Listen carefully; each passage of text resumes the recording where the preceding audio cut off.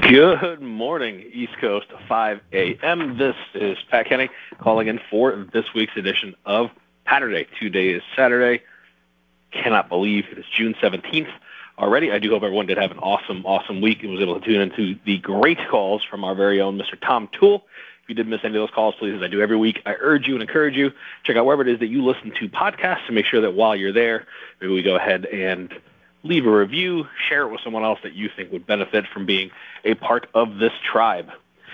So I've been watching a lot of stuff, obviously, but I've been watching, a lot of, especially leaders and business people and whatnot, talk recently now that we're starting to see, a slight turn in kind of the overall understanding of the markets, the economy as a whole, interest rates, inflation, all of the things are becoming better. They're not good, certainly by any means, but we're starting to see what appears to be a little bit of light at the end of the tunnel. And one of the things that I'm noticing is the people that, certainly myself, but I think that tend to speak the best or be received the best are the ones who are not these toxically, I guess is probably the way I'd say it, positive people, right? There's the very, I think, fine distinction, and the more you think and start to notice it, the more important it becomes. And I think it's one of those things, personally, again, that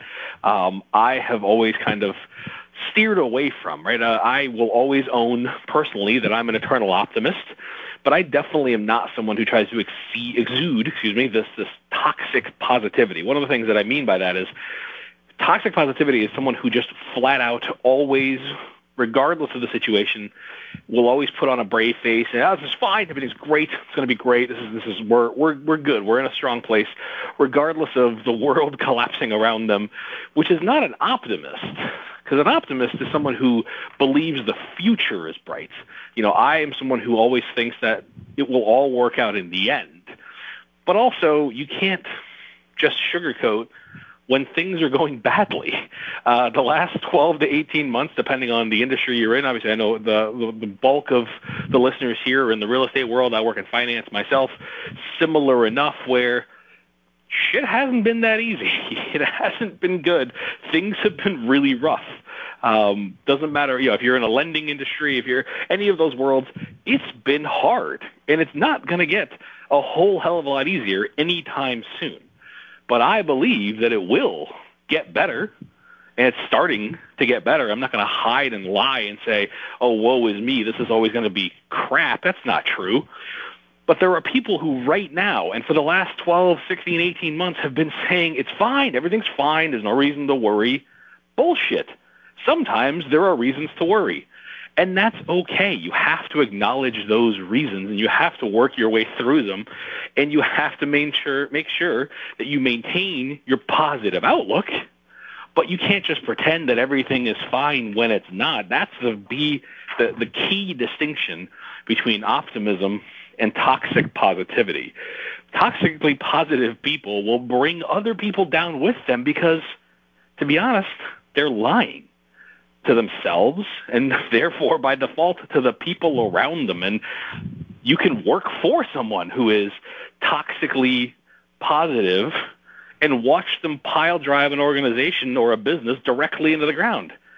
And it's not that they were ignorant, it's that they have lied to themselves to such a degree that they think this is going to be okay. And you have to be a realist sometimes. I'm not saying be grumpy and nasty and fatalist about, oh, this is always going to be terrible. No, the actual answer lies somewhere in between of someone who's, toxically positive and, Debbie Downer, no offense to any of the Debbies that listen to this call, but those kind of things, right? You have to make sure that you're someone who has to be eternally optimistic. That is what people look to us for, is good news or at least a way to find the positive in the bad.